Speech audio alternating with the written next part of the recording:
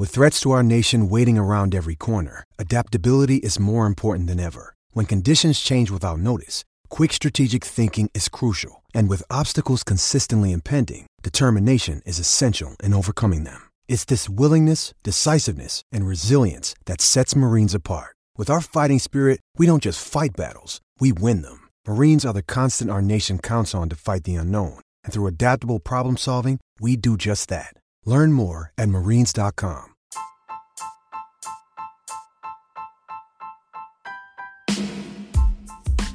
Hey, baseball fans. How are we doing today?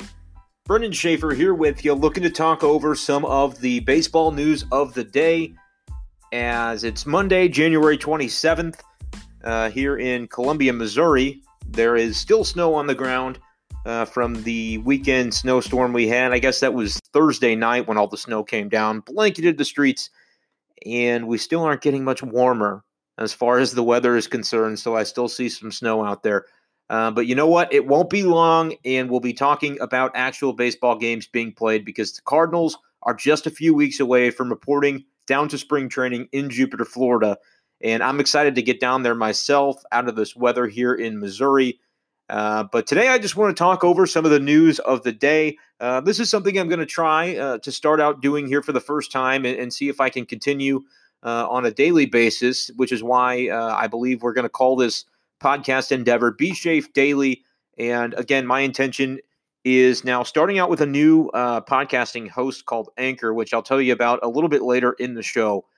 But my intention is to do a little bit of something every day for you guys and get back into periscopes and things like that as baseball season begins to roll around. I'll be heading down to Jupiter, Florida on February 12th. I believe that's the day after Cardinals pitchers and catchers report for spring training there. So it should be a great time, and hopefully for KMOV and in podcast form and on Twitter at BSchaefer12, as well as Facebook.com/BSchaefer12. I'll have plenty of Cardinals coverage for you guys down from Jupiter. But let's get started and discuss, first and foremost, the thing that's actually happened. And we'll get to some things that could happen here in the not-too-distant future. But first, the Nick Castellanos signing by the Cincinnati Reds. Castellanos reportedly signing for a 4-year deal, $64 million, $16 million on the average annual value, and reportedly a couple of opt-outs as well for the slugging outfielder, formerly of the Detroit Tigers. Of course, he came over to the Chicago Cubs late last season and apparently earned himself a lot of money because you look at some of his numbers before the last 220-some-odd plate appearances of 2019, Castellanos wasn't anything particularly special, but he caught fire with the Cubs, had an OPS over 1,000, and obviously that is something that's now earned him some cash because he got the guaranteed dollars that Marcell Ozuna was seeking and was unable to get, ultimately signing a 1-year deal with the Braves. But I think the question on a lot of Cardinals fans' mind today, because of this signing with the Reds, it's not the first thing the Reds have done this offseason that indicates that they are now serious after several years of kind of being basement dwellers in the National League Central. They are now serious about trying to contend for this division. Because, of course, this is far from the first move the Reds have made this winter. They've been pretty active, and I think that's part of what has Cardinals fans so frustrated right now, as the Reds have continually added to their roster throughout this offseason, really starting at the very beginning of it. And the Cardinals, meanwhile, haven't been active at all. So I think that kind of juxtaposition is part of what has Cardinals fans frustrated. But you look at what the Reds have been able to do already this winter. They signed Mike Moustakas, which, he's played some second base, some third base. He's kind of played all around, but the bat has continued to be something that's threatening.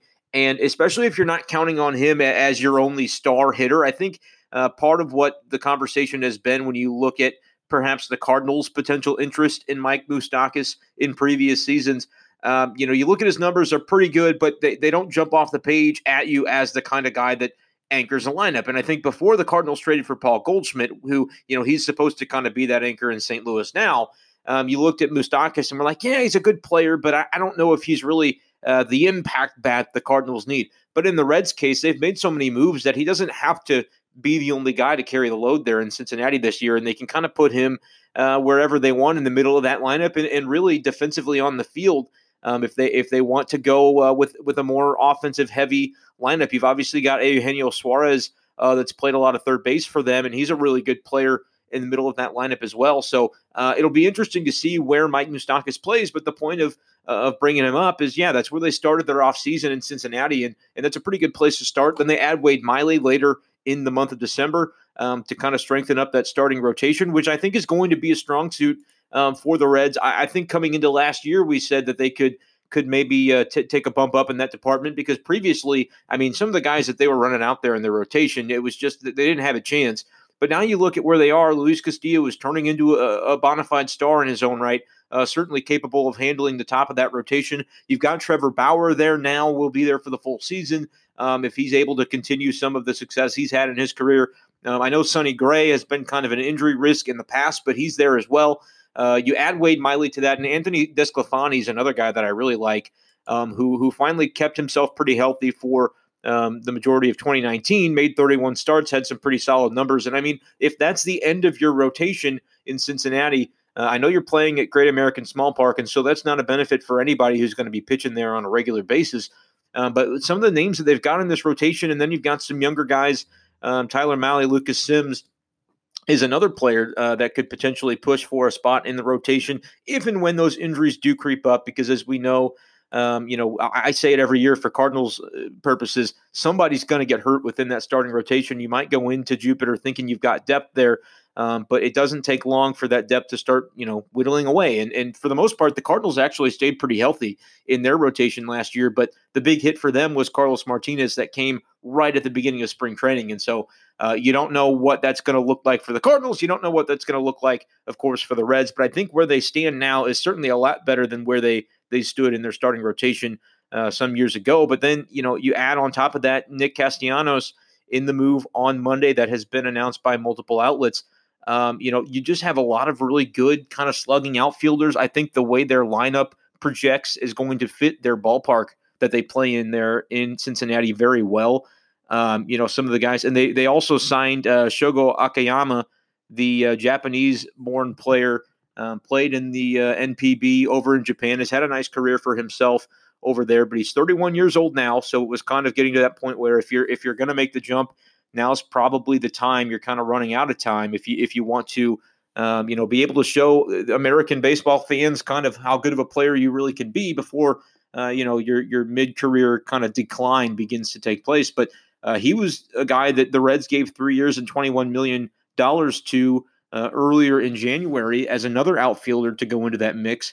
I think certainly with the news that the designated hitter could be coming to a National League ballpark near you as early as 2021, that was Jim Bowden that I saw report that on Twitter. There's been some other chatter about that today, and we'll get to that more in a minute after we kind of close the door on the Reds conversation.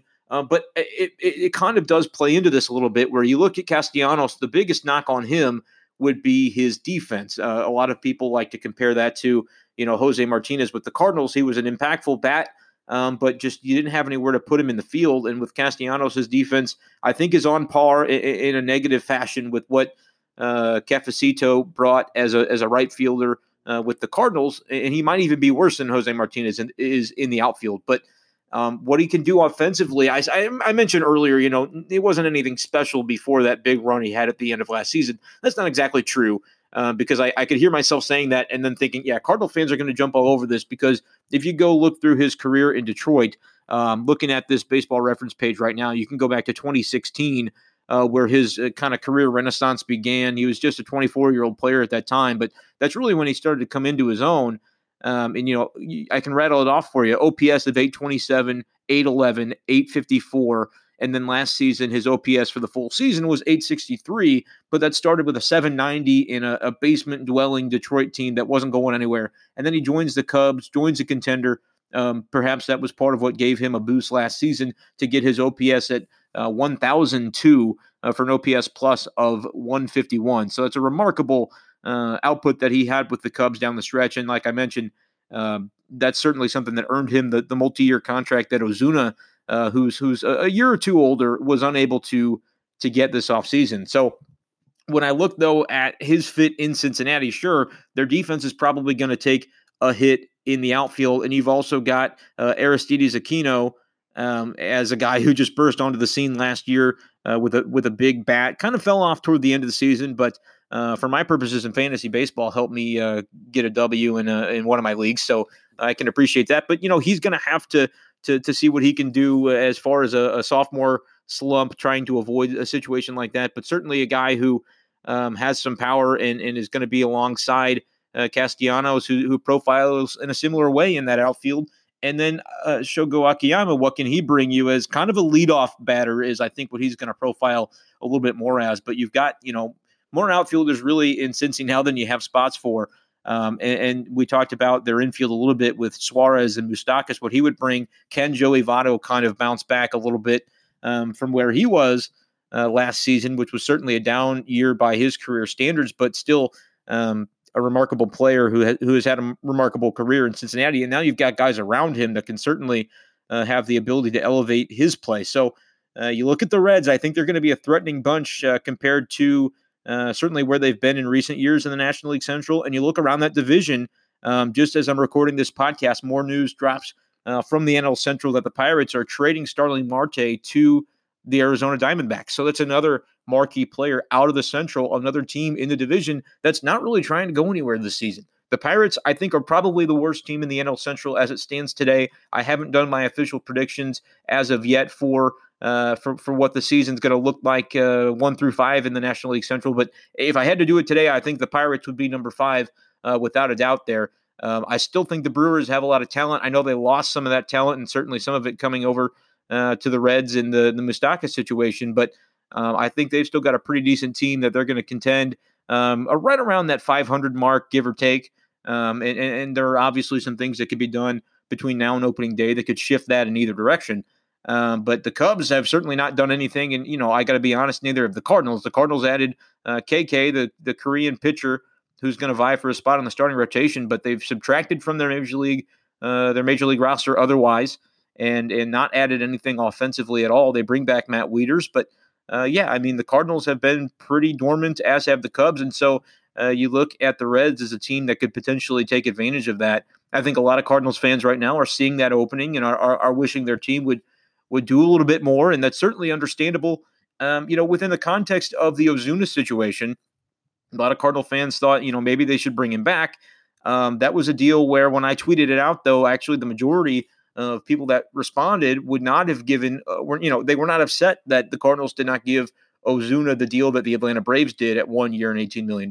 And so, and weirdly enough, I wonder if that Ozuna contract, the Reds were rumored to be in on Ozuna earlier in the offseason. They end up obviously getting Castellanos, who you could argue has had a more consistent level of production throughout his career. His peak has been, pretty steady as far as what he's been able to do, whereas Ozuna has kind of been up and down a little bit. Even with the Cardinals, his numbers weren't bad. He was still an above average player and filled the cleanup role for the Cardinals, at least in an adequate way. But he's had that big season that everybody looks back to in 2017 in Miami. And so you're always kind of comparing whatever he does going forward to that. And does some of that kind of, because that was a couple of years ago and people have seen what he has been with the Cardinals, even on a contending team, was not able to elevate his level of play. Is that perhaps why he ends up with $18 million instead of a contract similar to the one that Castellanos got? It might just be that Castellanos got hot at the right time and we'll see how he performs with Cincy. But again, I think his style of play is going to fit that ballpark pretty well and he'll have an opportunity 81 games out of the year to hit home runs that, in his career at Comerica Park in Detroit were not going to go out of the yard. And now they're probably going to do so, and that's going to improve him all the more. But going back to Ozuna, it's just interesting to me that the Reds opted to give Castellanos so much more leverage here. You give him 4 years, and he's got a couple of opt-outs, I believe, one after 2020 and one after 2021. So if he has another great year for you, which based on the way the ballpark aligns and the things we've already mentioned, that's certainly a possibility to happen for him. And then he can go back out onto the market at 28 or 29 years old and cash in for an even bigger deal. It kind of strikes me that when you look at what Ozuna ultimately got, I think he might have been as good of a fit or better for what the Reds are looking to do, because as much as we talk about Ozuna's defense not being very good, he's won a Gold Glove. But we talk about the negatives of his defense. He was a lot better in 2019 than he was in 2018. He had a little bit more of a throwing arm, and still the metrics don't seem to mind Ozuna when you look at the defensive metrics that they have nowadays for his outfield performance. He rates pretty well, actually. So even if he doesn't pass the eye test defensively, certainly what our minds all go back to is the play he had last April where he climbed the wall and the ball didn't even get to the wall. It bounced off the warning track and over, and he made a fool of himself and became a wonderful gift for everybody. But I think you can bet that his defensive performance in left field for the Braves is probably going to exceed what the Reds get out of Castellanos. And so that's why I just kind of found it interesting that even though Ozuna signs first for that 1 year kind of pillow contract, that the Reds were apparently already out on him at that point, and opted to go for the player whose market really didn't take much of a dive at all. Ultimately, he signs for 4 years and they lock him up. Yeah, I understand they get the younger player. I understand they get the more consistent producer over the course of time, and that probably explains why they're more comfortable giving him 4 years, because they're thinking if we do end up having him for that long, we're going to end up getting value for that. Whereas I think I like personally the chance the Braves are taking on Ozuna a little bit better. But I said multiple times for anybody who has asked me, I don't think the Cardinals should re-sign Ozuna. I think it would be to their benefit to kind of cut ties right now, to move on, to let themselves explore what some of these other guys can do that they really want to find out about. Some of the guys like Lane Thomas, and maybe Tyler O'Neill fits into that mix a little bit more than I'm anticipating, even though his health has been a question where he's not been able to stay very durable.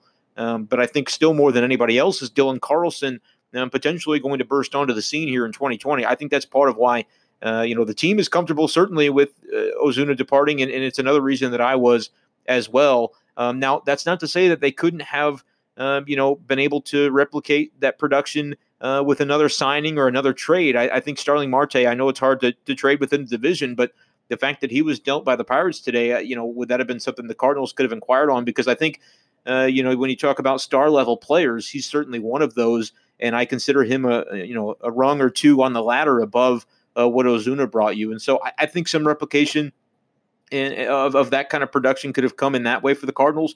But the more this offseason goes along, I think it's pretty clear that their intention is just to kind of ride this out and stand pat and show up to Jupiter with some of these guys that are not going to excite the metrics, are not going to excite the people that are doing projections for the season, and they're not going to excite the fans. And that's all very understandable.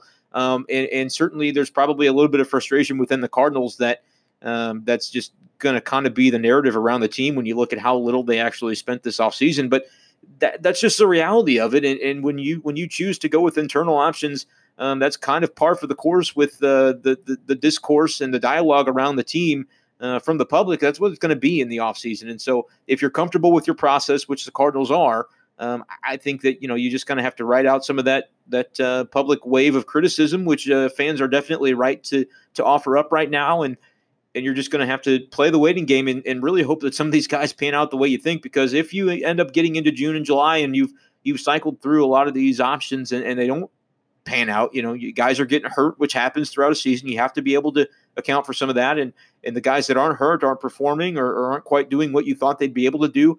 That's certainly something that could be a concern for the Cardinals.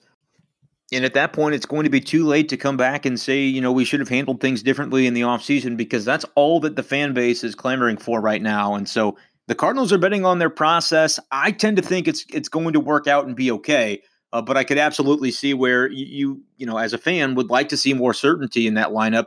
And it's kind of interesting that the Cardinals are not worried about it, and the optics of it don't look great because, Ozuna was the cleanup hitter last season, and not only have you done nothing to replace him, who you've lost, you also traded away guys like Jose Martinez and Randy Arozarena, who could have been a part of, of that group that from which you could find some better offensive alternatives. And so, they've kind of depleted their ranks a little bit. That was by intention, and they still think they have enough left within that group to pull out a couple of outfielders or players in general that can kind of pick up the slack. And so I think things could get a little bit creative as we go along, but I understand the fans' concern when you look at the roster right now. You say, the Reds are doing all this. What are the Cardinals doing to counter? And so far, the answer to that has been not much. So we'll have to wait and see whether the Cardinals process pans out or not as we get down to Jupiter next month. I'm going to take a quick break here, and when I come back, I'm going to talk about the possibility of the DH in the National League as early as 2021 and give some of my thoughts on that whole situation.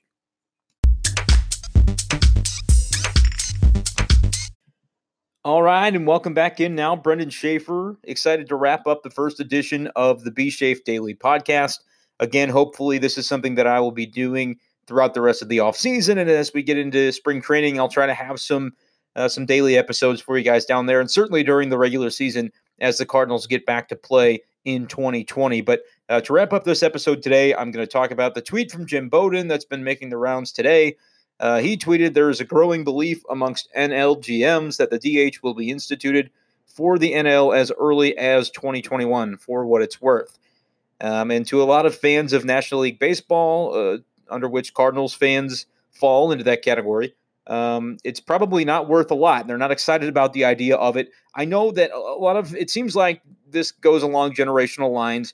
Older generations of fans prefer to have baseball the way it's always been played: pitchers bat, double switches, pinch hitting, creative elements for the manager to consider as games go along. And I think more and more younger fans of baseball are kind of in tune with the DH, and objectively, it would create for more interesting games from an offensive perspective.